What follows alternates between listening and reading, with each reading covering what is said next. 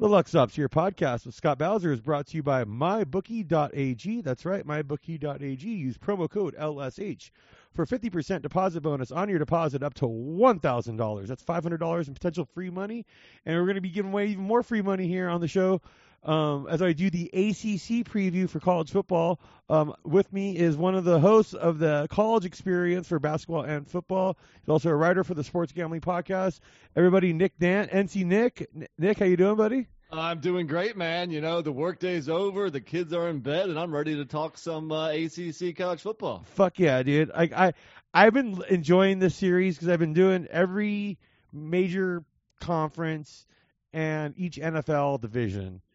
And then I'm going to do a big two-parter for the group of five with your brother. Ah, excellent. Nice. So, because he's my guy for the group of five. Like, no one's going to get into the nitty-gritty underside of the Sun Belt quite like Colby. Hey, man, you know, he's a grinder. You might find him on Grindr, too. But, dude, I think I have, actually. You know, it's a great way to promote shows. Me and Justin Decker did that one time where he did a photo shoot of me in a bathroom at a bar that we were doing a show at. Yeah. And threw it up on Grindr. Next thing you know, a bunch of dudes showed up. So, like, it does work if you're... all pub is good pub, right? Yeah. You know, if you're just trying to get asses in the seats to let the bar keep the show going for another week, then do what you got to do sometimes. Amen. And, okay, so first up, we're going to do the Atlantic Division. And in the ACC, I think this is funny. I don't know if anyone's ever gone off on this before, but I just got to say, what the fuck, dude? They got the Atlantic and the Coastal. Isn't that the same shit, basically? Like, make it east, west, north, south. Like, well, there's really no geographical ties to that. I just think that it was two names that kind of fit in with their location and their history. So they just said, all right, you guys, this group of seven will be the Atlantic, and you guys, you be the Coastal, you know. So there's no rhyme or reason to it. No, yeah, and to me it's like they should be trying to keep the old Big East together as much as possible. Yeah. So I think, to me, if I were going to realign this, I would have Syracuse, Boston College, and Pitt all for sure in one division. Like, I would keep that group together. And then, that would make sense geographically as well. And geographically, because now we're asking for less travel. As much as I'm tempted to put Miami in that group because of the old Big East connection, sure. I'm willing to go north and south, but you could add Miami, you could add Virginia Tech, and that's five right there. And then maybe Louisville and, I don't know, Virginia, just to keep a in-state rivalry in there or something. But yeah, that becomes kind of a fun... Or Florida State, you know, to have that. I don't know. That becomes much more fun. I think you're onto something. I think it should be the classic ACC schools against all of the people who have come into the conference within the last 20 or 30 years or so. I that think would be fun. If you're not going to have any geographic rhyme or reason to it, right, that makes way more sense to me. And also, that would alleviate the issues that, say, like Duke, who's in the Coastal, and NC State's in the Atlantic. Their campuses are 15 miles apart. Yeah, and they play on the field in college football once every 7 years. And it's same ridiculous. With North Carolina and NC State, where it's like, dude, they should be in the same division. At least they have the annual game. The game. So every team has a game, every year from the other division. So at least they play each other every year. But okay. I agree, it would make sense that they would be. That game should be with division stakes on the line. Yeah, exactly. That's agreed. That's kind of what I'm saying there. So yeah, because that's like when the Big Ten did their whole like legends and leaders bullshit. I was gonna bring that up. So as bad as Atlantic and Coastal is, at least it's not that bad. Yeah, legends and leaders was really stupid. What kind of come on, man? So I think the Big Ten realized the error in their ways and quickly changed that. Yeah, so I'd like to see the ACC hop on board, especially if we're gonna get this radical realignment for conferences. Yeah, it's going to be crazy in the next year or two. Who knows what's going to happen? Because what if West Virginia ends up joining, the Big 12 dissolves, and West Virginia ends up joining the ACC? Now we're really talking about like basically making that one division the old Big East. Yeah, yeah, that would be a nice fit. I have no problems with that. Yeah, I think that could really work. It just makes sense with like the traditional backyard brawl between Pitt and West Virginia, making that a conference game again. And it's a shame they don't play that every year too. I know. That was a hell of a rivalry, for a long time. That was remember back in like I want to say like Pac-Man Jones versus Fitzgerald days. Yeah. And the whole realignment has broken up rivalries. Yeah. if this next wave of realignment brings that rivalry back together, that would definitely be a because that's one thing I'm okay with in Texas and Oklahoma going to the SEC is it brings back Texas A&M and Texas Arkansas, which were both huge rivalries for years. So I'm okay with that, and you keep the Oklahoma rivalry like they basically go back to playing all their historical rivals. Like, you would lose Bedlam, you would lose Oklahoma State, which I guess is not, on the top tier of rivalries, but still, like in the state of Oklahoma, it is. And they could even turn that into a non-conference game. Let's face it. Like that's one that you can work the kinks out. Because I always think that Colorado and Nebraska was a fail for them to not keep that going as a yearly non-conference game. For sure. All right. Well, let's get into the Atlantic here. No real surprises. Clemson's the front runner. Their over/under win totals at 11.5. I'm gonna say just this. This is gonna be my hot take. Is if they're gonna stumble, it's gonna be this year, where they're breaking in like mostly a new offense for the most part and stuff. Their over/under at 11.5. I like the under there. That's just one loss. And that one loss could happen week 1 against Georgia. Which is basically of a coin flip game. So you would hate to bet the over and throw away your ticket after the first one week of the season. Yeah. I will say if you've bet against Clemson the last 5 to 7, 8 years, you probably are broke. Yeah. So I would just say tread lightly. But in general, I do agree with you. I do like the under with Clemson. We mentioned the first game against Georgia, but they also have some kind of interesting road trips at NC State, at Pitt, at Louisville. I mean, chances are they run through the ACC again, but you never know when they could trip up. So and I like the under. I forget what their new quarterback's name, but he had a couple starts last year when Lawrence went out with COVID. I call him DJU or ukulele because I'm not even trying to pronounce his last name. Yeah, I can't. So but dude, that guy, he's pretty good. But it's like, I mean, they got kind of spoiled with Trevor Lawrence for the last 3 years, and Deshaun Watson before that. Let's face it, they haven't had a quarterback in the last 5-6 years or whatever that's not a top 12 NFL pick. Yeah, there was maybe 1 or 2 years in between those two. I forget the quarterback's name, but he started 1 year, ended up transferring to Missouri. He was a solid college quarterback, but he definitely wasn't on the pro radar. But also, they also lose Etienne, Amari Rodgers, the usual guys up front and on defense. So it is a little bit rebuilding mode. I think if you're a Clemson fan, I think you do love the fact that DJU played a couple games last year. Yeah, the fact that he has some in-game experience. They're not got his feet wet a little bit, so he's not too green. And he went down to the wire with Notre Dame there. Yeah, he played good when he was in there. So there's not going to be that much of a drop-off at quarterback. But just especially with Georgia week 1, you'd have to be pretty damn sure they're going to beat the Bulldogs if you want to go with. If you're going to take that over, yeah. And I don't know, Georgia with former SC quarterback JT Daniels and that defense, they look pretty good this year. We're all saying it, man. This should be Georgia's year. If not 2021, then when? Yeah. They're not going to be better than they are right now. Right. Their offense is there. The quarterback is there. The schedule is there. And even if you're a Georgia fan, you could lose to Clemson and still win the SEC East. Yeah. Still beat somebody in the SEC championship game and go to the playoffs and win the national championship. Yeah, I think this could though.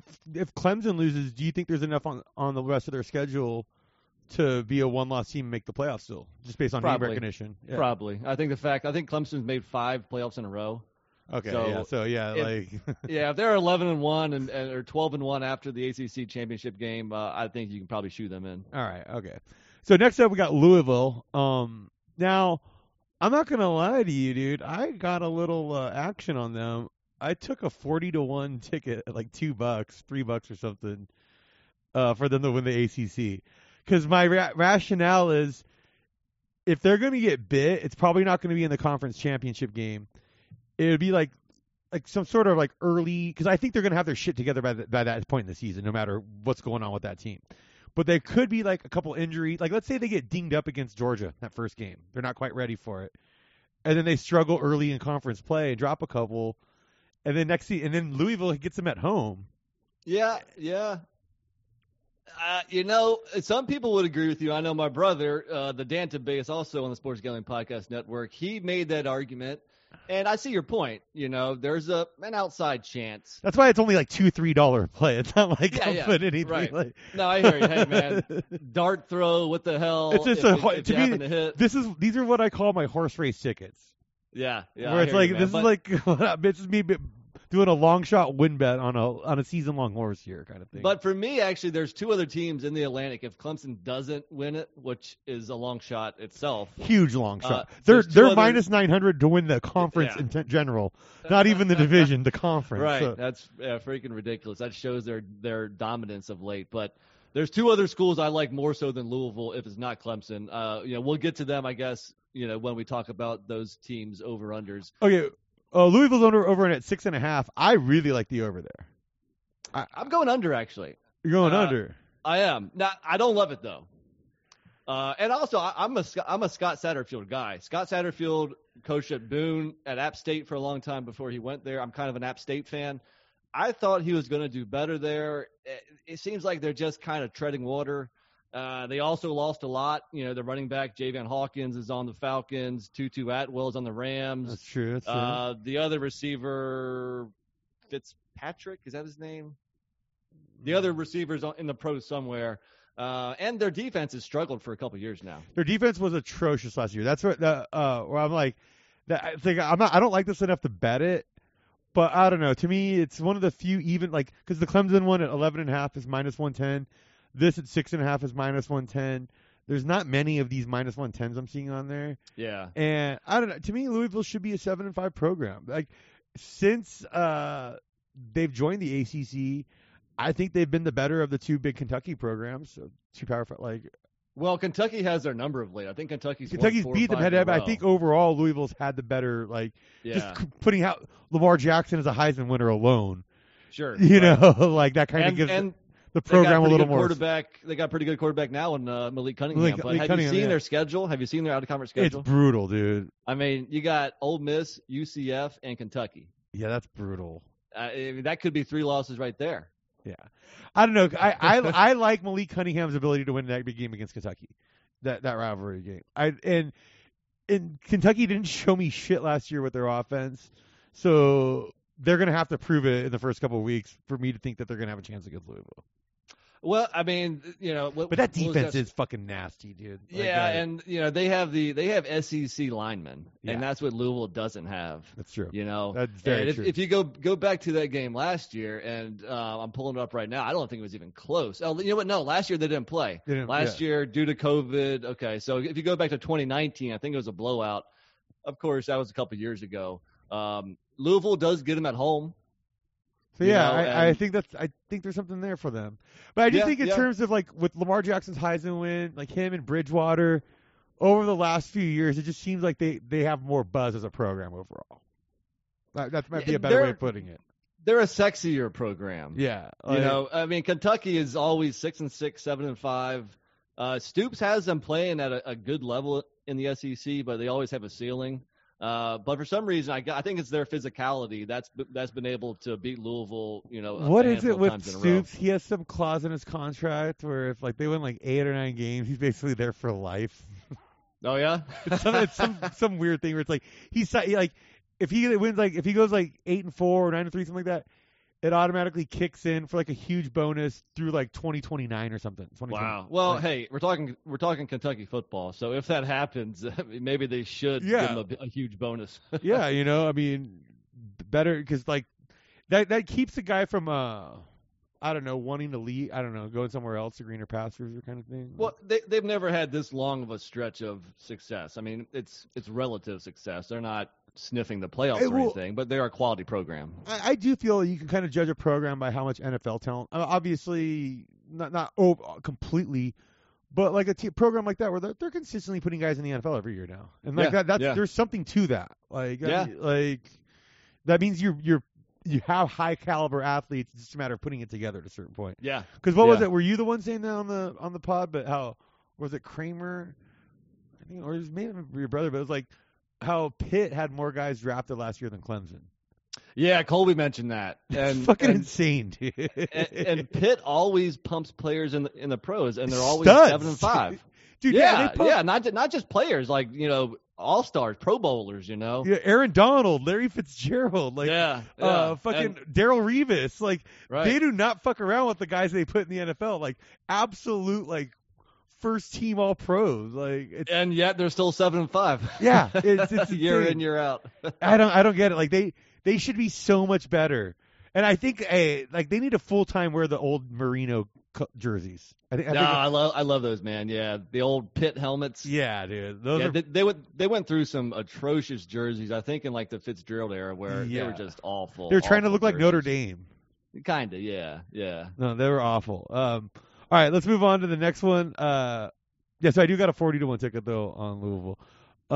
NC State, dude. Now, is this one of those teams you were thinking that can sneak up and bite people this year in that conference? Exactly. That's one of them. I had a feeling, and I agree, dude. I think they're pretty damn good, dude. Like, I've watched them play a lot the last couple of years, and it seems like they're in it with everybody. Yeah. Like, they have like some of the worst beats as a program. Like, where they're constantly losing in the last 3 minutes. And one of those worst beats was their starting quarterback breaking his leg last year. Yeah. Yeah, so actually, I'm definitely on the over. I think it's at 6.5. Is that what you're seeing? 6.5, yeah, and it's at minus 125 for the over. I was gonna say that a little bit of juice there, but that's my lock of this side of the fucking. Well, we are locked up, brother, because that is my favorite play in the Atlantic is NC State over 6.5 with the quarterback coming back. They got a couple really good running backs. They returned 4 of 5 offensive linemen, 9 starters on defense. I think NC State could have a really nice year here. I expect at least 7 or 8 wins, and there's that outside chance where they could get close to double digits. And really, if you want to throw a dart throw, potentially win the Atlantic. I'm not saying that. I'm not advising that because Clemson's going to win it 99.9%. Sure, but yeah, if somebody else is, then maybe NC State. Well, like I always look at like the core of a team's schedule and like big conferences like this is those 6 division games they got to play. And when you look at those 6 division games, I mean, dude, Wake Forest, Syracuse, Florida State, Louisville, all very, very, very winnable right off the top. Sure, right. And then you're adding in Clemson, and I mean, let's face it, Boston College, dude. Like to me, Boston College for the ACC and West Virginia for the Big 12. That's just that fucking weird ass road trip. Oh yeah. Like, why are you doing this in this conference? Like, you're way out, away from all these other teams. It's in a cold, fucked up part of the country. Like, they are tough road trips for different reasons. Because West Virginia, I mean, that stadium is just going to be. Those fans are going to be rabid. Yeah. It's going to be packed. It is a very tough travel for Big 12 schools, and really the environment with the fans is just a crazy environment. BC is the exact opposite. You show up there for like a noon kickoff, and the stands are like a third full. It's cold. Yeah, it's hard to get amped up. I mean, these kids are 20, 21 years old. There's no environment or atmosphere to get them pumped. It so they really kind of has. Walk through it. I've always felt like Boston College games have like a CFL vibe to them. It feels like I'm watching the auto of Rough Riders or some shit. Yeah, I think it's kind of maybe their grass or their turf it does resembles some fields up there too. It looks old. It looks dated. Everything looks dated about what exactly. Yeah, it looks like it's like 1992 or something. Yeah. What was it? 93. That was the year that they upset Notre Dame when Notre Dame was number 1. Oh, is that Glenn Foley? I think. Yeah. Mm-hmm. I'm pretty sure it was that year. Yeah. That sounds about right. Yeah, because I remember I was at the UCLA-USC game when that score came up, and everyone was like, holy shit, and the SC fans went crazy. Yeah. And like UCLA fans were like, whatever, boo, because the SC fans are cheering. Right. Gotcha. Yeah. But yeah, so yeah, no, I think NC State's the best, dude. I think 7-5, like their floor, and like you said, I think they could flirt with a 10-2 season. Like they have the experience that can put that kind of year together this year if everything breaks their way. Yeah, that would certainly be Doran's best record I think he's been NC State for like 7 or 8 years now. I think he's gotten to 8, maybe to 9 one year. Never broke the double-digit regular season wins. could potentially be this year. I could see them becoming kind of like the Oklahoma State of the ACC in the next few years here if they play it right. Yeah, because Oklahoma State is always kind of flirting top 25-ish. They're always there around 9 wins, 8 to 10 wins in there. Like they have several. They have more double-digit win seasons the last decade than Texas does. Yeah. Well, I'll tell you. I mean, NC State's 2019 was a mess where they had a ton of injuries, but throw out that year. And 6 of the last 7 years prior to 2019, they've won more than 6.5 games in the regular season. So so this is. I mean, we just lock this up. Lock it up, man. Lock it up. All right. So next one, we're gonna move to Boston College. Now I got them at an even 7 here. We're over at minus 140 and under at plus 120. Now I think the reason for the over is, like we said, that no home field advantage is still kind of a home field advantage. They're used to playing in that weird environment. These other teams aren't, Right. And it kind of gives them an edge when they go on the road that I think a lot of other teams don't have when they go on the road. Sure. Yeah, no, I agree with that. Actually, BC is that other school along with NC State where if for some reason Clemson doesn't win it, maybe BC could bubble up and do something. See, I was thinking it might be Wake Forest with that offense. Wake Forest offense is legit, but they just have no defense. They have absolutely no defense. Yeah, and I mean, I like the BC transfer or the Notre Dame transfer at quarterback that BC has, Phil Jerkovic. And that dude, Notre Dame needs to join the ACC. See, if Notre Dame joined the ACC full time, this division we're talking about of the non-traditional ACC schools, Notre Dame and fucking Boston College, that's a great fucking rivalry, the Holy War. And Notre Dame basketball used to be in the Big East too. Yeah, that's true. So that would be a nice fit. It really would work out, because I don't mind these super conferences, is because the restructuring over the last decade has gotten so fucking weird.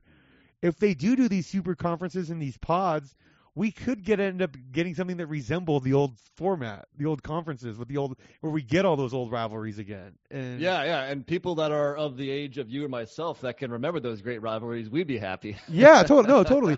Dude, Notre Dame Miami as a conference game? Are you kidding me? Yeah. That growing up, that was one of Catholics versus convicts. Dude, that was the shit. Every year that was a crazy game. And every year had national title implications. I mean, the road went through both those places at the time, and during the 80s, early 90s. Man.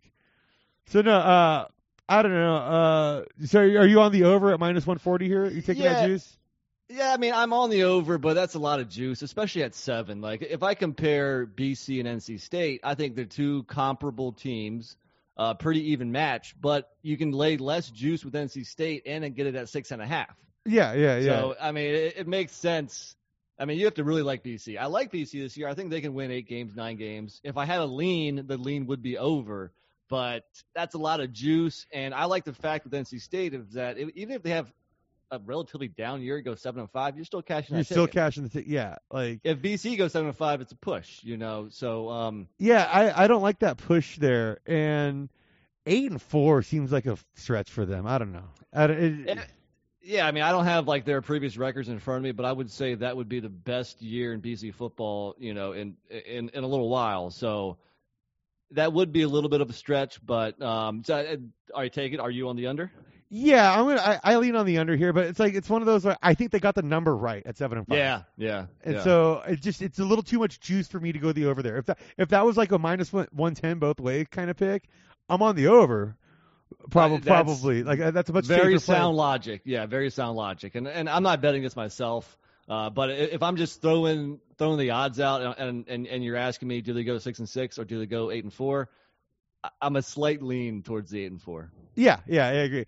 Here's the thing: is I would really love that minus 140 with that juice. I would love that at 6.5. Oh yeah, now we're talking. Now we're really cooking there, right? Because I do think they'll get to 7. Yeah. But I just don't want that push there. Yeah. Exactly. I mean, pushes aren't the worst thing in the world, but it's so much more juicier at 6.5. Exactly. Okay, so next up I got Florida State. Minus or 5.5. Which, dude, do you ever think growing up, man? Florida State is hey, do you think they're going to be bowl eligible at the end of the year?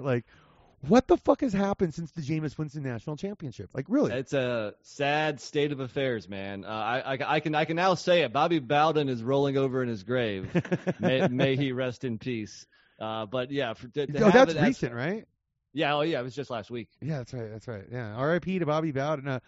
And Johnny Pemberton, friend of the program, big Florida State fan. Like, I'm sorry, and same with Alan Strickland Williams. Johnny went there. Alan grew up in the area. Man, it's just crazy to think, like, how do they go from that national title team, though? Like, is it if you're one of those 3 big Florida schools, fuck, you have a recruiting, like, dude, even like UCF, right. like taking the 3rd tier recruits out that those guys don't want, they're a fucking consistent top 15 team, basically. Well, I think the answer is that coaching matters, and when you make wrong hires, it severely affects your program.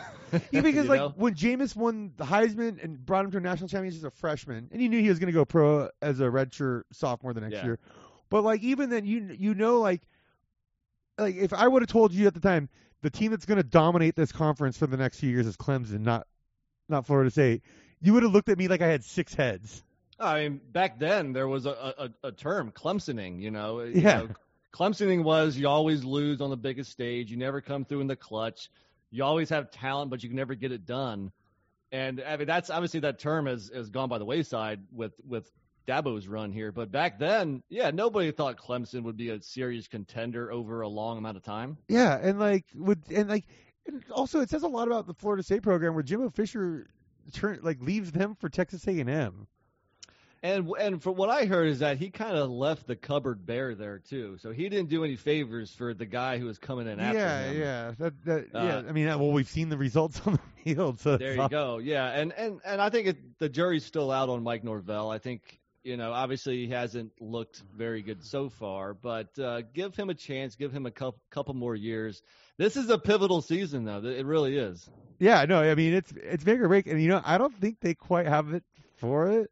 So I'm leaning on the under here at plus 110. I kind of like that juice in your favor, dude. Yeah, I mean, I waffled on this a lot. They got Mackenzie Milton from UCF transferring up there, but the thing I heard today is that he might not even win the quarterback job. They may give it to a true freshman. That's such a Florida State move, too. Yeah, I mean, I guess it's building for the future, but a true freshman, he'll probably struggle early on. Hell, week 1 they play Notre Dame. And, the American is the conference on the way up. I could see them, if they absorb realignment correctly, them being the 5th power conference. Certainly, yeah. And so UCF is in a position to, with Miami down, with Florida kind of sputtering, where they can't quite crack against the top teams in the SEC right now. Right. UCF's poised to really become the dominant team in that state. I mean, Florida Gators might have something to say about that, but as long as they're in the SEC, and if UCF can dominate the American every year, and they get legit power conference status after the Big 12 goes down, we're looking at a situation where it's like they have a chance. They're going to have a chance to be 11-1 every year, playing for a playoff spot, versus Florida hoping to do that every 3-4 years. Right, going through the grind of the SEC. Yeah. So no, you're right. I think if you're a UCF fan, you got to be very happy with the state of the program and the possibility that the future might bring. Yeah, and so Florida State, you're fucking up. Well, I mean, look at their schedule, man. I mean, out of conference they have Notre Dame and Florida. Yeah, that's dude. Probably 2 losses. That's 2 losses right there. Dude. Clemson's probably a 3rd loss. Yeah. And then the 2 schools they get from the Coastal are at UNC and versus Miami. That's pretty tough there too. I think at UNC's a loss for sure for them. They actually beat them last year. Surprisingly. Yeah, the one game they looked decent in. But I had that UNC, too. I had that money line upset too. I was all over that. Yeah, because I was just kind of like, you know what? As good as North Carolina is right now, Florida State's going to get up for somebody this year. Might as well be this game. It's probably not going to be one of their traditional rivals. But they still have talent, and last year they played a whole lot of young guys. Yeah. And I think they returned all 5 guys on the offensive line. So, if you're talking yourself into Florida State making a bowl game, I guess there's some angles you can point towards. But overall, who's their 3rd non-conference game? Jacksonville State. Okay, that should be a win. So they should That go should be a 1-2 in non-conference. But there's a lot of actually no, the ACC there's 4 non-conference games, so they okay, they only play 8 conference games. Yeah. So they squeezed UMass in there. Okay, that's a win. So that's 2 wins. That's 2. But they got a lot of tough schools. That's the easiest win on their schedule, hands up. Hell, that game might be easier than Jacksonville State. I think so. I would agree on that. Like, I think Jacksonville State, dude, like, they at least recruit Florida talent. Yeah, well, actually, they played Florida State 2 or 3 years ago. I think it went. They did, and either went into overtime or they were winning in the second half and lost. Yeah, they covered easily. That's what I remember. Yeah. So, but no, in general, I agree. I am going under here. Yeah. Okay. Syracuse, dude. Here we go. We're getting real shit fest here. Now this is a program that possibly should consider canceling football. And I don't ever agree with people canceling football, usually because it's like your biggest moneymaker. But like they play in an oversized basketball stadium. Carrier Dome. Yeah, like they can't seem to develop a buzz. They do have a great history of NFL players like Jim Brown, Donovan McNabb, of course. Marvin Harrison, Dwight Freeney. Right. Larry Zonka is another one, I believe. He went there? I think wow. So. Maybe not. Hey, go with it. We got all those other ones right. But yeah, and I remember Donovan McNabb on that basketball team that went to the championship game and lost. That's right. He was a reserve. He got a handful of minutes a game. Yeah, solid. Who was the big stud on that team? John Wallace. John Wallace, the New York Knick. Yeah, went to the Knicks, right? Yep. Yeah. Good pull. Dude, yeah. I mean, if there's one thing I know, it's my '90s college basketball. Dude. Like, there you go, man. You throw shit at Syracuse, but it was 2018 when they went 10-3. Yeah, I know, dude, and how the mighty have fallen, dude. I swear. I mean, it looked like Dino Babers was going to become one of the best coaches in America if he turned around Syracuse, but since then, man, the fall has been precipitous. That's for sure. So, are we going to blame? Even if we just throw last year out due to COVID, they're still just looking awful.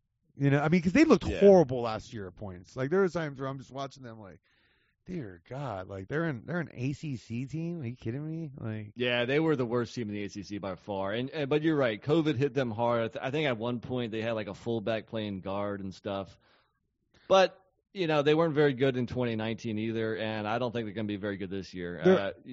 Their over-under's at 3.5 plus 100 on the over, so they'll give you a straight even money shot if they win 4 games. I don't like that. Minus 120 on the under.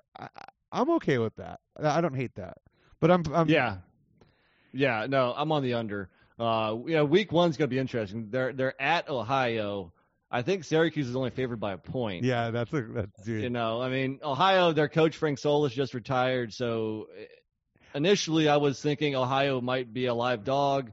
Now I'm kind of going back on that, but Syracuse. I could see them though pulling the. I just watched Necessary Roughness recently, and I could see the win-win for the coach in the hospital game. Yeah, like the defensive coordinator comes in and he rips off his suit and he's in. I don't want to wear this crap. Yeah. No, I could see them having that Ohio having that moment in week 1 against Syracuse, and if that happens, Syracuse win total right away shot. Yeah, I was just about to say, like, if you're going over, they have to beat Ohio, they have to beat Albany, but they're a dog in every other game. Yeah, so, and a double-digit dog in most of those. Yeah, right. I mean, and they're just a slight favorite over Ohio. So no, I think it's going to be another long year for the Orangemen. Yeah, I agree. So we're both on the under there. But next, the Wake Forest Demon Deacons. They're at 6.5, minus 160 on the over, plus 135 on the under. I like this team. I think Dave Clawson's a good coach. And their offense is fucking great. But like we were saying earlier, man, they cannot stop. Dude, they could not stop fucking like anything, like a fucking rascal scooter with a fucking Mack truck, dude. Like And I think teams in this conference are going to run through them. Who do they play on the road in conference? You got that schedule? Let me pull it up here. I will say that when I've been writing a column for each conference, going through each team's win total on the sportsgamblingpodcast.com. When I wrote the ACC, which goes maybe about two or three weeks ago, this total was at 7. Wow. So the fact that it's gone down is kind of interesting to see. I guess, the early money's in that direction, but they dropped it down and then raised the juice a little on the other side. Yeah. But I thought 7 was like kind of right on the nail on the head there. So now that it dropped to 6.5, that has me potentially thinking over, because I think they're going to win at least 6, and a good chance they could win that 7. I agree. I think they're good to be a 6-6 team on their floor, and their ceiling's like an 8-4, maybe a 9-3 run. Yeah, exactly. And so I have the schedule out here now. So they're within conference. They play at UVA, at Syracuse, at Clemson, and at Boston College. That's gonna be tough. And then they have a funky game at UNC, which is actually the two schools schedule it on their own. So it's actually an out of conference game. But weird. Like that's pretty cool though, because it's a historic rivalry. But like, I've always because I still play NCAA 14 on my old Xbox 360. Hell yeah! And sometimes I do that where it's like, hey, schedule one of the teams in my conference in a non-conference that I wasn't going to play, right? Just to try and take over local recruiting. That like, there you go, man. But yeah, man, as you were alluding to, that's a pretty tough road schedule. So I think Wake Forest is a solid program. I like the coach there. I like Clawson. I like the offense, but a lot of question marks on that defense. Even if they return most of the defense, you just don't know how good those guys are. You know what they need to do is they need to find one of these up and coming secondary coaches or something from Alabama or Ohio State or something like that, and that is a program that's putting out a lot of DBs in the NFL.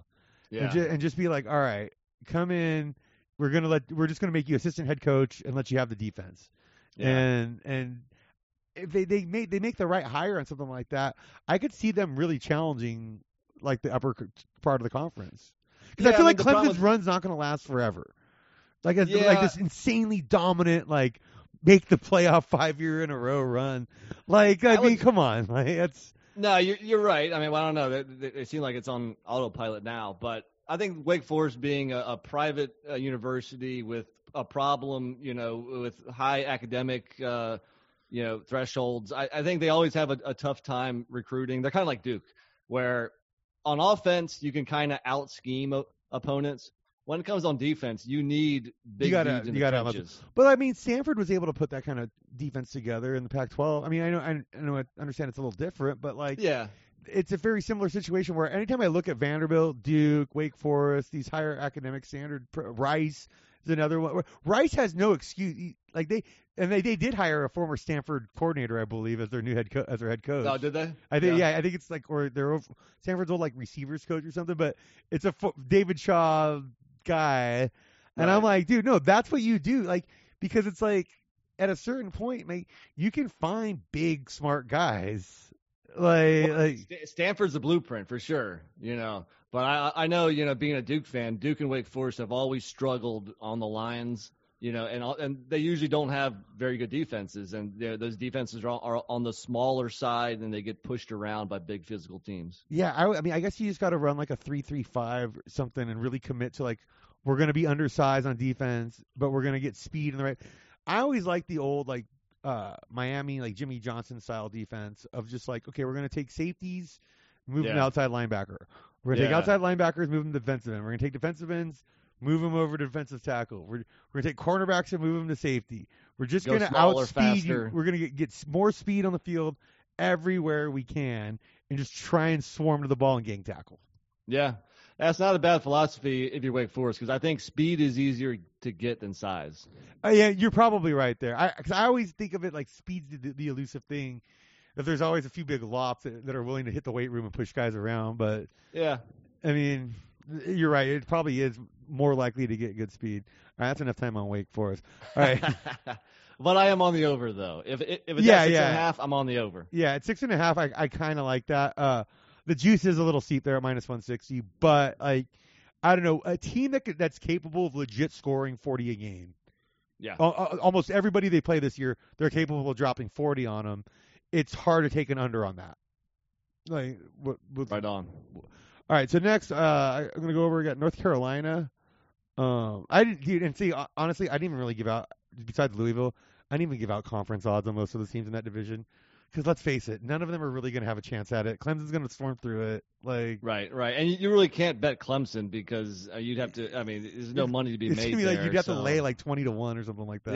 Yeah, it's not worth it. I think it's just not worth betting the Atlantic to win the conference or division. Now the Coastal, on the other hand, I think is wide open. Always is. I mean, it's the yearly crapshoot. I like that. It is the NFC East of college football. That's such a fucking good analogy, dude. I've never heard anyone say it compare. That totally is, because like I was thinking the Pac-12 South, that's like the AFC South. Yeah. There you go. I like it. But all right, so let me. I lost it real quick. Let me pull that up. Okay, we got North Carolina. Dude, they're at 10 on here right now. Oh, Plus wow. 125 to go over, minus 155 on the under. I mean, they're juicing that under pretty hard because it's like, dude, they're not going to go 11-1. Yeah, 10-2 is their best scenario, I think. Yes, exactly. I agree. And they have all 5 starting linemen returning and a Heisman quarterback, Heisman candidate quarterback. Like this is not a joke of a team. North Carolina is very, very good. They do lose their best 2 running backs and best 2 receivers and best defensive player from last year, but they have enough pieces. They're going to have a nice year. They have a pretty good tight end too, if I'm not mistaken, right? Yeah, his name's escaping me, but yeah, their tight end is solid.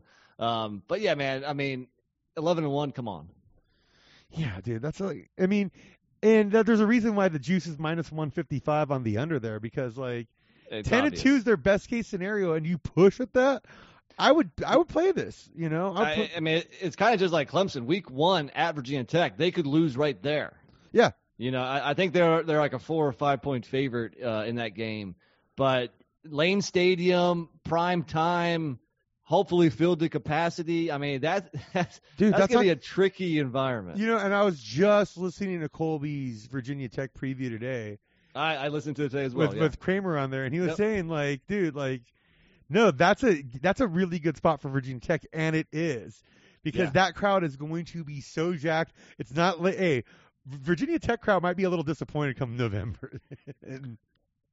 Depending on how their season goes. How their season rolls. Like, but week 1, everybody's pumped week 1. That's already a tough place to play. Like, and especially not being able to go to the games last year, that place is going to be crazy. And then throw in another tough road trip at Notre Dame. You know, Notre Dame beat UNC last year in Chapel Hill. You know, UNC is somewhat of a finesse team, and Notre Dame just ran it down their throats. So those two, I mean, they could lose those 2 road trips right there. So my advice is, if you were going to bet the total over either way on North Carolina, really, here's what I would do instead. I would just fucking take like a fraction of that and put it on them 10-1 to win the conference. Yeah. Because there's a scenario where they have a 9-3, 8-4 season, and they're able to knock off Clemson in a big, you know, in the conference championship game. Or at least take them to win the division. Yeah. Clemson always shows out in the ACC championship. That's true. I mean, nobody's been close to them since, I think, Virginia Tech in like 2017. They got, I think it was like a 10-point game. It wasn't even that close. Isn't it in Charlotte though? It typically is. Yeah. But so, dude, I mean, Clemson is closer. Clemson is closer to Charlotte than Chapel Hill is. Okay, I didn't realize. My geography's bad, but okay. Yeah, and UNC football fans, they don't travel that well. So if it's in Charlotte, I mean, Clemson is like less than an hour away, and Chapel Hill's not far; it's 2 hours. But I don't think that's a home field advantage. Okay. So I don't know. I would say take them to win the division. I don't have the division championship odds on them right now, but well, maybe I do. No, I don't. But yeah, I think that's a safer play. All right. But yeah, overall, I got you here. So division winner, North Carolina. There's NC State. Hold on.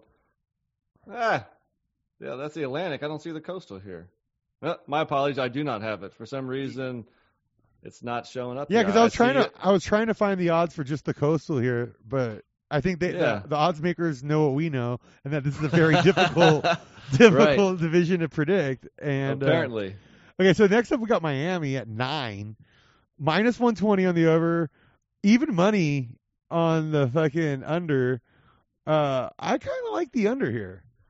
I'm right there with you, man. I mean, right away, they're going to start 0-1 because there's no chance in hell they're going to beat Alabama. No, they're definitely losing Alabama week 1, dude. Like, yeah, so pencil that in. You tell me they're going to go 10-1 in the rest of their games? I don't think so. No. I mean, that's a really good way of looking at it too. Of like, they do have a 10-1 season in them outside of an Alabama game? Absolutely not. Like, and who knows the health of De'Aaron King? Yeah, they have tough road trips at UNC, at Pitt, at Florida State, still a rivalry. No, they're not going to win. So they're not going to go 10-2. I'm actually going to put this one as my lock of this division because at even money and 9-3, a 9-3 season, which would be very good for Miami, which would probably get what's their coach's name again? I can't fucking think of it right now. Diaz.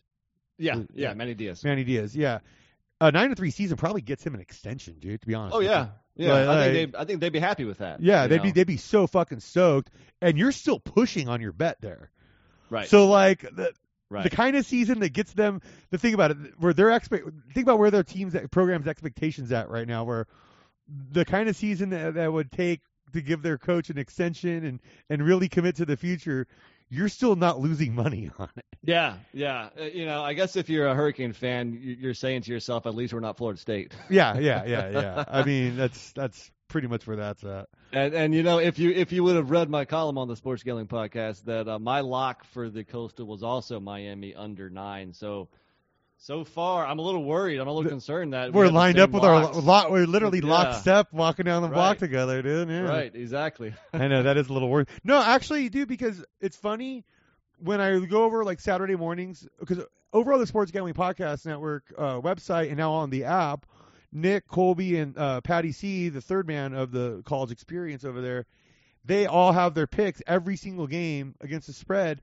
And I'm usually more in line with yours. Like, it's like the old school video store. Like that. Remember that Seinfeld episode where it's like, hey, I'm a Darren guy. Oh, he's got crap movies. Like, well, when it comes to your guys' picks, I'm a Nick man. Like, I'm usually more in line with your pick. Like like 9 times out of 10, I'm like, oh yeah, he's liking exactly what I'm liking this week. I like it. And yeah, I mean, and usually we're kind of neck and neck, all three of us. So yeah. It's very good. Anytime all three of them like the game, bet it. That's a very good sign. Triple lock. Yep, triple lock. You gotta bet those. But yeah, dude, like that's just too tough of a number to hit the over on. And totally agree. And dude, like if that was 8.5, fuck, I would. You might be able to talk yourself into it. Yeah. I'd still probably lean. I would still lean under. That's what, yeah, I think Miami's probably like an 8-4 team this year. So yeah, I think they are definitely under 9. Yeah, make that bet, I just don't see them going 10. I just don't see them going 10-2 when, as we said, they got Alabama week 1 on the schedule. Like, dude, that's not going to happen. That's just not going to fucking happen. All right, right there with you, brother. All right, man. Next up, who do we got? Pitt. At 7 wins, -125 on the over, +105 on the under. Now, this is an interesting team because Pitt. There's games where they will just look like you're like, how the fuck is this a functioning Division I offense? But like we said with them earlier, fuck, dude, they crank out absolute studs to the NFL, and several of them. It's not just like, oh, no, every 4 or 5 years they got a phenom coming out. So right now on this roster, odds are there's a huge NFL difference maker on this team. But are we going to see any of that this year show up in the win and loss column for them? Well, I will say, I mean, Kenny Pickett, their 6th-year super senior quarterback, was banged up last year, missed a couple games. I think they could potentially have their best offense there in some time. Because I think it's cool they play at Heinz Field. I'm a big Steelers fan, and like, dude, that should kind of – I think that should kind of give them, not an edge, but like some sort of like a foothold in recruiting, especially in a fertile region like Pennsylvania, where they can go out there and get like these guys. They can go head to head with Penn State for recruits, and like you have this pitch of, do you want to play on the NFL stage kind of in college? Yeah. Well, I mean, apparently they don't have a problem recruiting if they're sending guys to the league. That's true, dude. It's very more true. what they do when they're on campus or on Heinz Field, I guess. And my theory on recruiting is like, I really think that any team that's capable of getting 5 and 4-star recruits, those guys are always going to be good. The difference between a Clemson and a UCLA, which I love my UCLA Bruins, but the difference between Clemson and UCLA, they get almost the same amount of like 5-star guys. Really, when you look at it overall, the difference is how do you develop the 3-star guys. That's a good point, and I think it's stacking top recruiting classes on top of each other. Yeah, because for every 5-star that makes the NFL, some of them flame out and they transfer and they never become anything. Yeah. So the hit rate is not that great. So the more just play the odds. The more 5-stars you get in year over year over year, the more are going to pan out, and the better, the deeper your team's going to be. There's more 3-stars in the NFL than any other. But it makes sense because that's the on a bell curve. That's like the peak of the bell curve kind of. Right. Yeah, but it's still an interesting stat because, just because you're a 5-star doesn't mean you're going to be good out on the college level, No, and that's why teams like Iowa are good every fucking year, right? And then they're never in the top 30 in recruiting, but they're always in the top 20, near the top 25 in the nation because they develop talent, They know what they're doing. All right. Yeah, exactly. And so with Pitt, and the thing is, I dude, my dad was a big Pitt fan growing up. And, he was a big fan of, the Tony Dorsett era kind of shit. And, it's just dude, it's a program that has so much potential. They used to be really good. The Dan Marino years, they were good I think they struggled his senior year, and that's why he slipped in the draft, if I'm not mistaken. Yeah. I was just watching his A Football Life on NFL Network the other day. Nice. But, I think they got the number right at 7. I think they're a 7-5 team, dude. So I would pretty much stay away from it. But if I gotta lean one way, that's what we're doing here, I'm gonna lean on the under. I'm gonna go over, actually. You're gonna go over? Because I do think they could have the best offense they've had there for a while with Kenny Pickett as long as he stays healthy. They did lose a lot on defense. We mentioned earlier all the players they had drafted, but it seems like Narduzzi, the coach, always has that defense, top of the ACC. They're always good on defense. Yeah, so just get a little bit of offense, and maybe you win a couple of those games that you lost by only a couple points. So I think there's a chance. I think you're right. They're probably 7-5, but there's a chance this team could come up and go 8-4. Sleeper chance to win the Coastal, because pretty much anybody other than Duke can win the Coastal this year. I agree, and I think that's a fun little one. I would personally rather go Virginia Tech, Georgia Tech if I'm going to take kind of a long shot sleeper to win that Coastal. Georgia Tech is probably the other team that can't win it. Well, you say that, but see, my take on these things is I always would rather be a year too soon than a year too late in picking the emerging program. So if you're getting great odds. So if you throw a couple bucks, Yeah, that's another horse race bet. Yeah. It's if I kind of like UVA as my long shot to win the Coastal. That's actually a really good one. Yeah. Yeah, I mean they're not anywhere near as big of a long shot as Georgia Tech, but they're still probably the 4th or 5th, team with the best odds to win it. So I think UVA or Pitt is a decent bet to win the Coastal, if you can find it. Apparently, we can't find those odds anymore. Well, UVA is the next one I have on there, and their win totals at 6. So just based on what we have these win totals at, we can kind of surmise where they have the conference odds at, and we're right. North Carolina's probably around plus 200, I'd say, plus 180, somewhere around and there. then I'd say Miami's probably plus 350. Pitt's probably plus 600, 700, and then Virginia here, their win totals at 6. Minus 125 on the over, plus 105 on the under. I like them to go over here, dude. I think that's a pretty strong play, dude. I totally agree with you, man. I earlier in the offseason, it was at 6.5. I still like the over because I think they'll hit at least 7.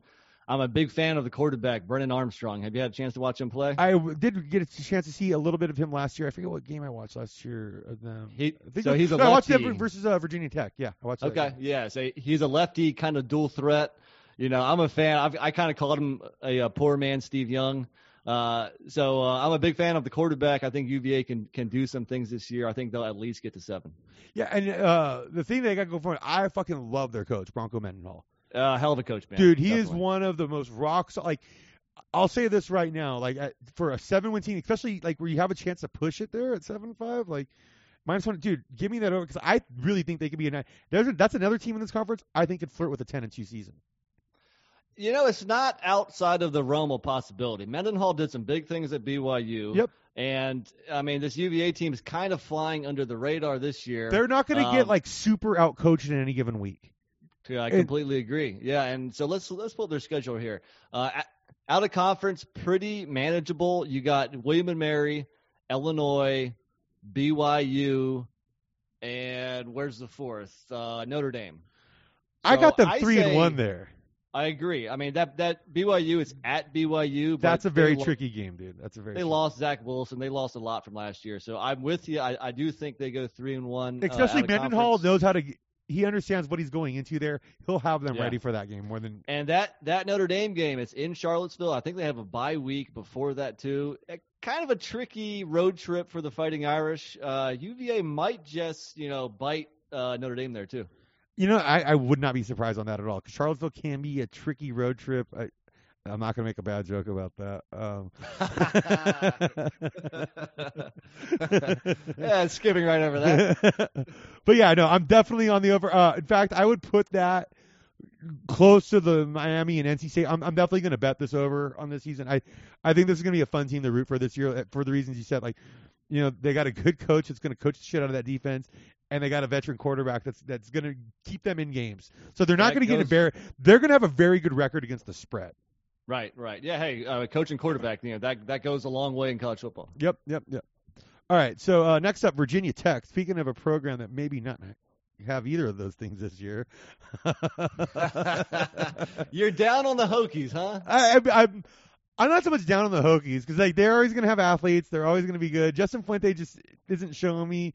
But last year was so sad for them. Dude, what was it like? 1 week they had 38 guys out with COVID. Yeah, they got hit. They got hit bad last year, man. And they were competitive So you know what? I'm kind of leaning the over here. It's at 7, -125 on the over, +105 on the under. I could get talked into either way here. I think they got the number right at 7-5. I like the over there more though, I guess. So that's what I'll make the pick for the show. But I do think like the way they got hit with COVID and stuff last year, it's like. They can't possibly have that much bad luck 2 years in a row. And I guess that's the case for them this year. Right. No, I hear you, and I agree again. I will say I have a tough time reading this Virginia Tech It's team. really difficult. Because it's not like those Bud Foster, Frank Beamer teams where it's like you knew they were going to out special teams everybody, and the defense was going to be lights out. Right. So they were a covering machine back then, or just a flat-out winning machine. Now I really don't know what to expect this year. With last year being so crazy and so many players transferring out or graduating, I'm going over, but I'm certainly not betting it myself. Yeah. But I mean, especially if it's at 7, I think they at least go 7-5. I agree. I think 7-5 is a pretty bad year, and I think. The coach might have to watch out if they only go 7-5. Now, I think Fuente might be gone then. Now, do you think in the Miami Virginia Tech game late in the season that Diaz and Fuente might be coaching for their jobs? You know what? That'd be interesting if both teams are kind of struggling, and it's almost like winner keeps their job, loser you're gone. Yeah. It's like an old wrestling loser leave town match. Right. Hey man, you know what? It's possible too. I mean, I think that's a storyline to keep an eye on with both those teams because, it wasn't that long ago where these were the two teams dominating this conference, right?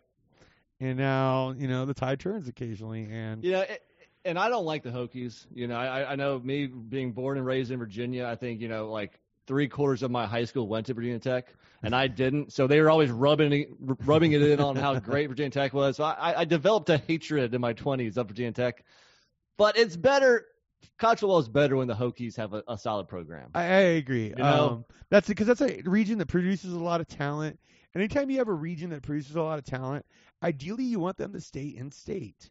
Yeah. It'd be a shame if the talent of Virginia just all ended up at Alabama and in Florida or whatever, like in Georgia, like that would suck so much balls, dude. Like, so I now live in North Carolina, and the high school football talent gets just raped and pillaged by the SEC in North Carolina. Yeah, that sucks. Any 5 stars or most 4 stars, they're going to Georgia, Florida, Tennessee, you name it.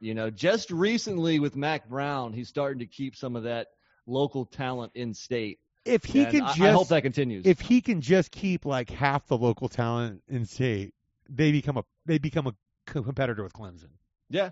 Like potentially. Like I really do believe that. Okay. The only problem is Dabo Swinney's 40 years old and Mac Brown's 75. Dabo Swinney's only 40?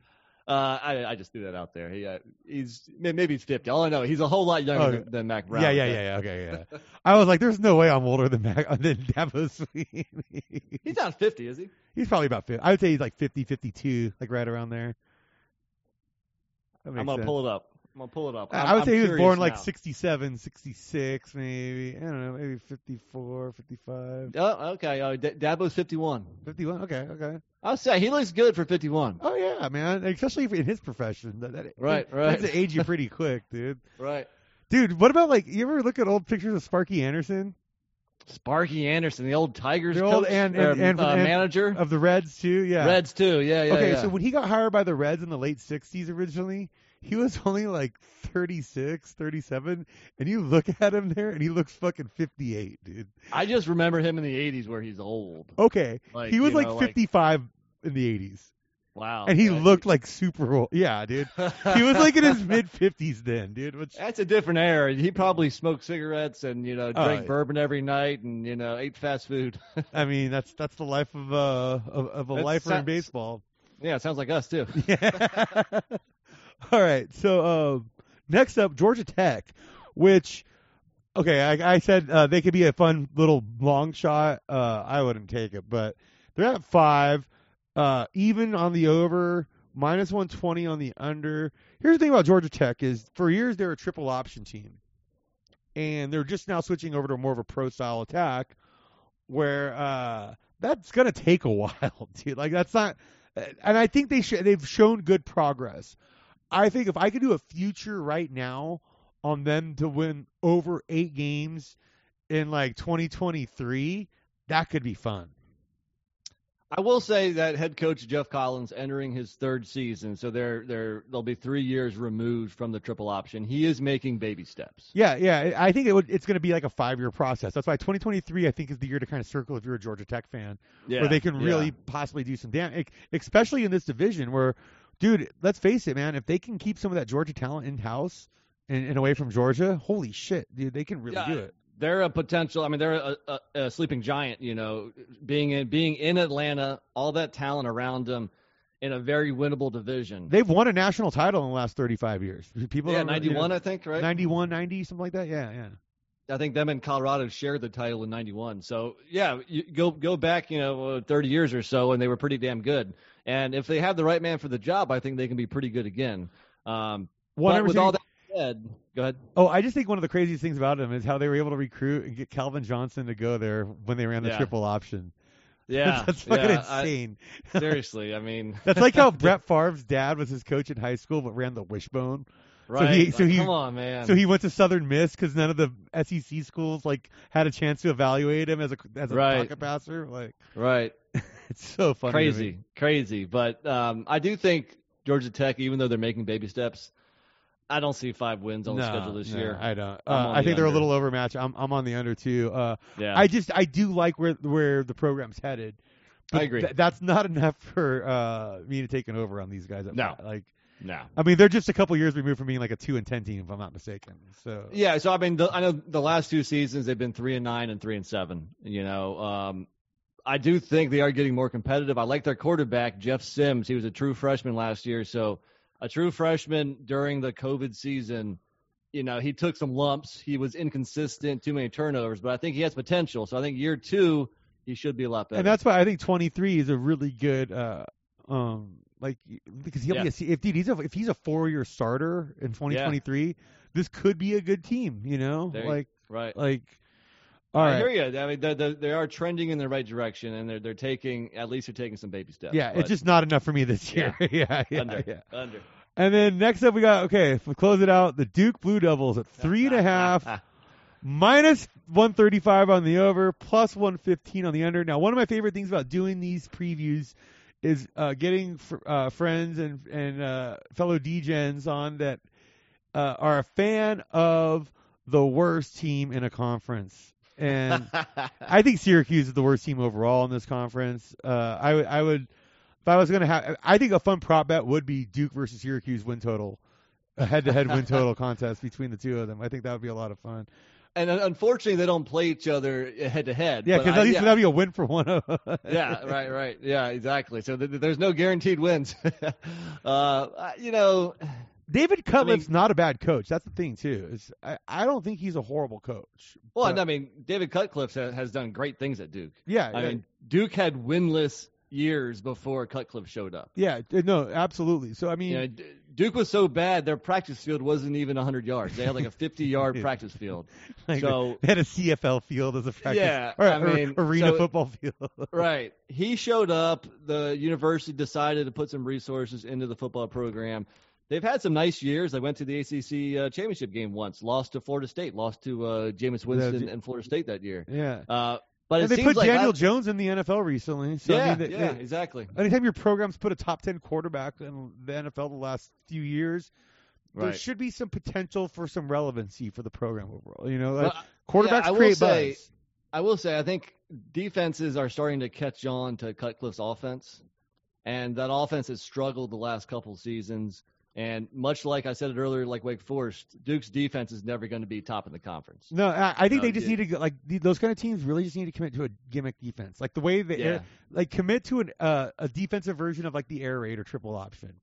Yeah, well, and actually, I think the Duke offense has gotten kind of gimmicky itself. A lot of bubble screens and short passes. And last year, the Clemson transfer at quarterback Chase Bryce just did not work out. It wasn't all his fault. The offensive line was atrocious. The defense wasn't there.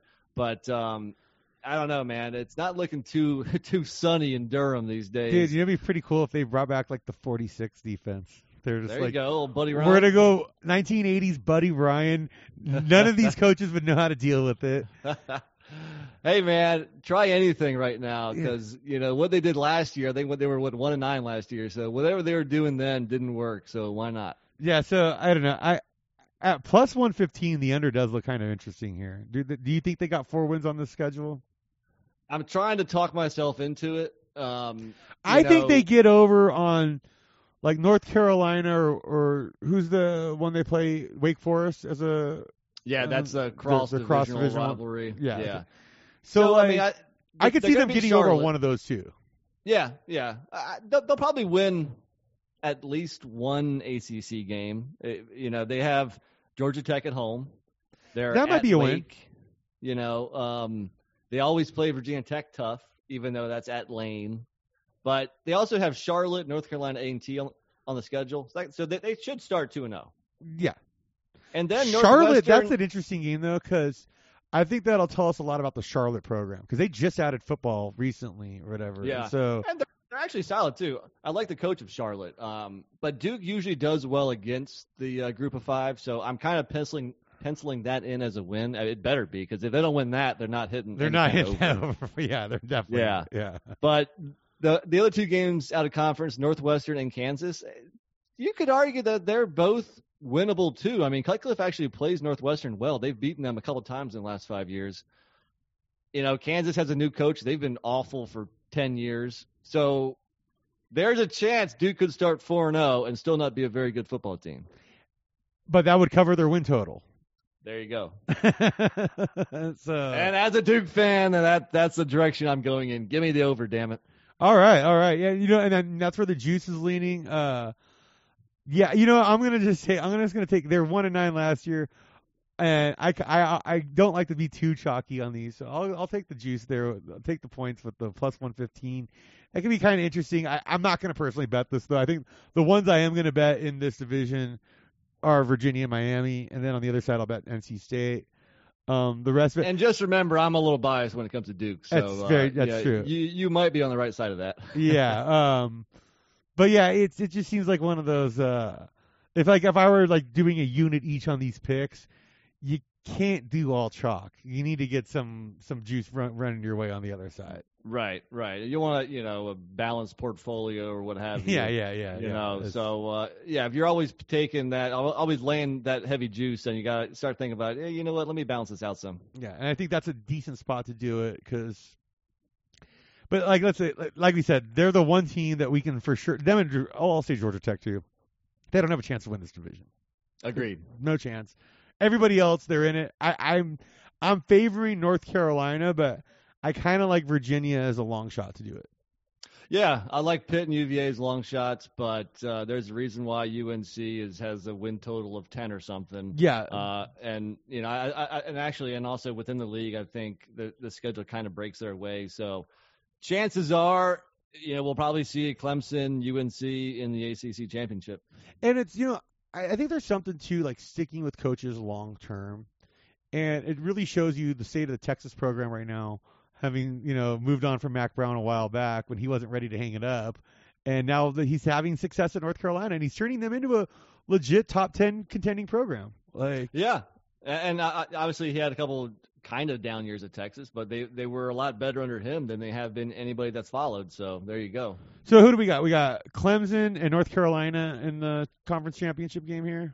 I mean, that's chalky as hell. It is. But all right, let's mix it up here. I'll go Clemson versus Pitt. All right. I'll go Clemson. I'll go Clemson, Virginia. Okay, I like it. I'll throw that in there. And if that's the case, Clemson's going to be favored by 35. Clemson's gonna win. It's going to be an absolute fucking beatdown. They may be favored by 35, and you know what? Lay the points. Yeah. Dude, that was like last year with that's how I'm so I got into it on the Big 12 show, but man, Kansas bringing in Leopold for fucking Les Miles was like the biggest kick in the nuts to my off season because they don't just become that auto fade every week anymore. Oh, I know, man. Leopold's been a great coach wherever he's been. So I'm not saying bet him now. I'm just saying I can't auto fade them anymore. No, well, actually, I agree with my brother. I think with their win total at 1. I'm on the over there. Yeah, definitely. I mean, they play South Dakota week 1. That could be your push right there. They should win that game. I mean, South Dakota's solid FCS, but they should win that game, and then at least you're not going to lose money. Yeah, that's true. I mean, so hey, let's dude. Oh man, one win total team. So that's such a so degen to be like, I just needed to win 2 games this year. I like it. Dude, here's the funny thing about Texas to me is like everybody in the Big 12 is just going to be giving them their shot as hard as they can give it. For sure. And I don't know if Scarcesian's the guy you want when the pressure comes. If they start off like 3-5 or something, dude, that's going to get fucking tense real quick. And there's that potential. Yeah, there is, and their schedule's really tough. And I mean, I'm on their. I got them under 8. Yeah, I'm with you. Like I felt like that was a kind of an easy one, but yeah, all right, so yeah, I got Clemson winning this thing. It's minus 900. It's not exactly.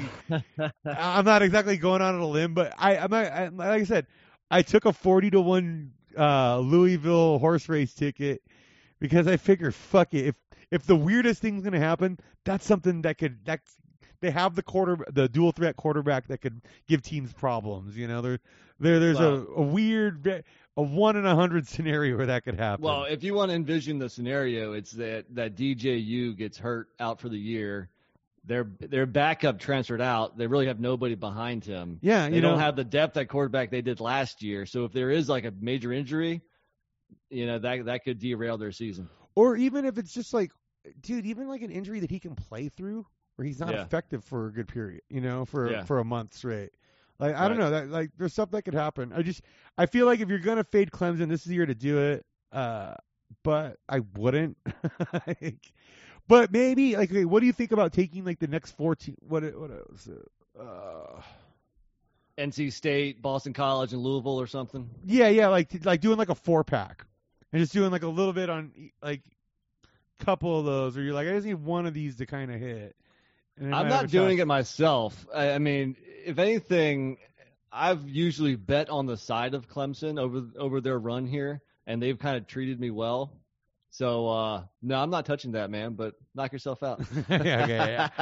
I'm not either. But Nick, thank you so much for doing this. This was great. Anytime. Where can people, obviously Sports Gambling Podcast Network, people can see all your articles where you're writing about every single, now is that including are you doing just the group of the Power Five, or are you doing all of them, all man? Of them? So, right. yeah, I've done basically, well, by the time I'm done, by the time early next week hits, before the season starts, I'll have done every team in the FBS. Big Ten West just dropped today. In a couple of days, it'll be the Big Ten East, and then the only one left is the Independents. So, yeah, all go right on the website, check them all out. You can check me out on Twitter, NC_Nick. Be sure to check out our college football experience and college basketball experience podcasts. And this was a blast, man. Appreciate it. Dude, yeah, thank you so much. And Nick is also on my UCLA Bruins this year. He wrote a very glowing thing about them, so go check that out, because I think Dorian Thompson-Robinson has a chance. Lives in my current hometown of Las Vegas. No shit.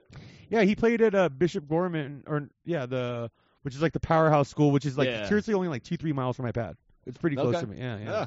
Excellent, man. So, yeah, I'm pretty stoked for that team.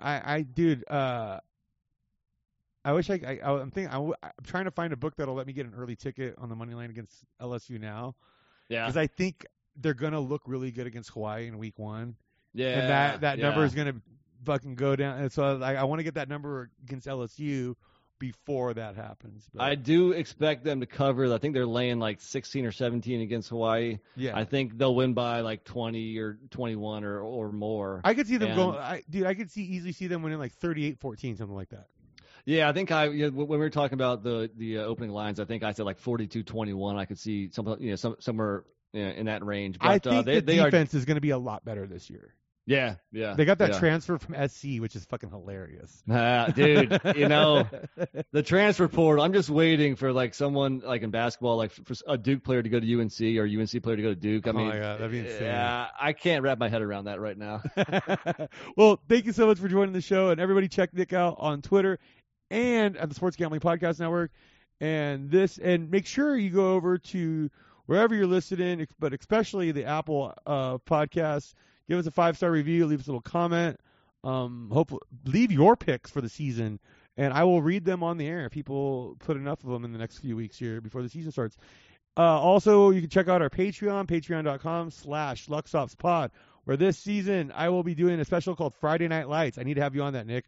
We're going to sit around and drink beers and give the actual picks of what we're doing over the weekend. Like, we could talk a lot of shit, but it's like, what am I actually playing? Like, what's my parlay? What's my teaser? Right. What's this? So we're going to have some fun with that. And thank you so much, everybody, for listening. And I will see you all with the next episode, which I'm not sure is what next, but I will schedule it and figure it out. Bye-bye, everyone.